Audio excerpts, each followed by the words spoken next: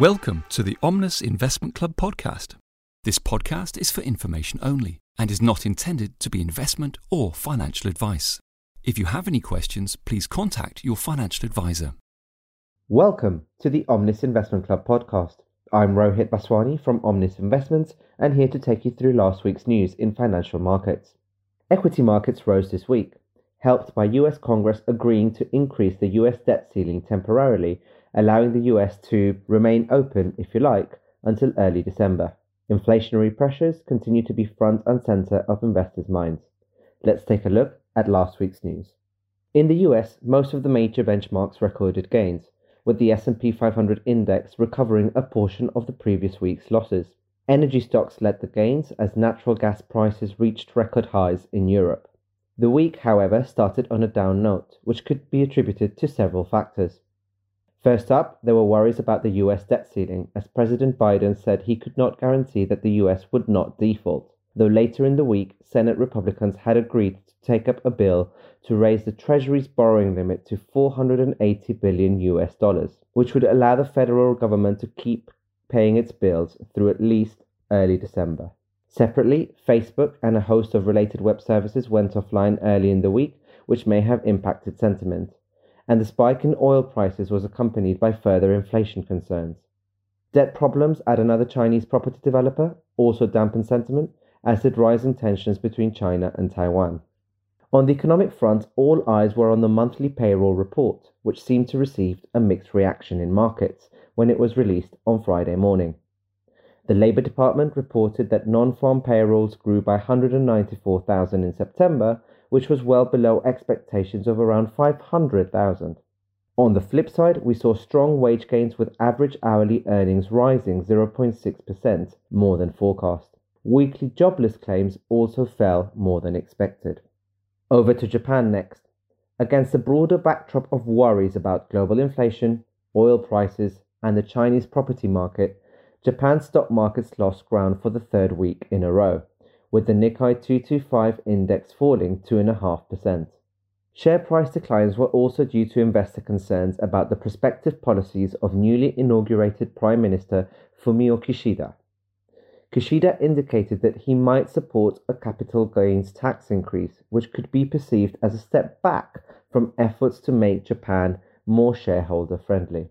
Kishida has formally announced that a general election would be held on the 31st of October. Next up, China. Chinese markets were closed for most of the week for the Golden Week holiday, but were open on Friday, and the CSI 300 index advanced 1.31% during the day. Investors looked past the government's regulatory crackdown, property sector turmoil, and a nationwide power crunch and focused on positive economic data. Economic data on Friday showed that the economy appears to have bounced back and moved back into expansion territory. In other news, on Friday, Beijing ordered an immediate increase in coal output to fight the nationwide power crunch. China has been gripped by power shortages, which hurt production in industries across several regions of the world's second largest economy. News from the property sector also continued to dominate investor concerns after developers reported sharply lower sales for September, with more announcements of missed debt payments. So let's come to Europe next. Shares in Europe ended higher despite significant volatility. The Euro Stoxx 50 was up just shy of 1%.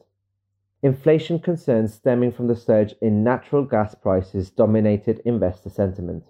Natural gas prices surged to record levels in Europe amid global fuel shortages, threatening to increase costs significantly for households and to curb industrial production. Stronger global demand as economies reopened after the pandemic, lower Russian supplies to Europe, depleted reserves after a cold winter and spring were among the many reasons cited for the shortages. Prices declined somewhat after Russian President Vladimir Putin hinted that Gazprom, Russia's state-backed gas company, might increase supplies of the thermal fuel to Europe. And finally, the UK.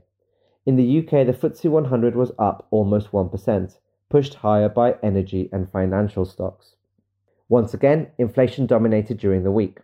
The Bank of England's chief economist raised concerns about high inflation, potentially being more persistent than previously expected. And of course, the energy crisis continues to dominate in the UK too, with prices continuing to rise during the week until Putin's comments appeared to stabilize prices.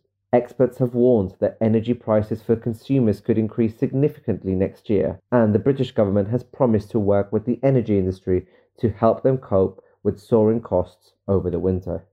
On Wednesday, Boris Johnson admitted it would be difficult and it would take time to restructure the UK economy, as the Prime Minister doubled down on his pledge to create a high-wage, high-skill, high-productivity society. Meanwhile, earlier in the week, Rishi Sunak paved the way for a tough budget later this month by declaring that excessive public borrowing is immoral and hinting that future tax cuts could be possible if spending is brought under control. So overall, equity markets moved higher across most markets, but inflation fears continue to dominate sentiment and will likely continue to do so for the coming weeks at least. That's it from me this week. I'll be back again next week for more. Have a great week. This podcast has been brought to you by Omnis Investments, which is authorised and regulated by the Financial Conduct Authority.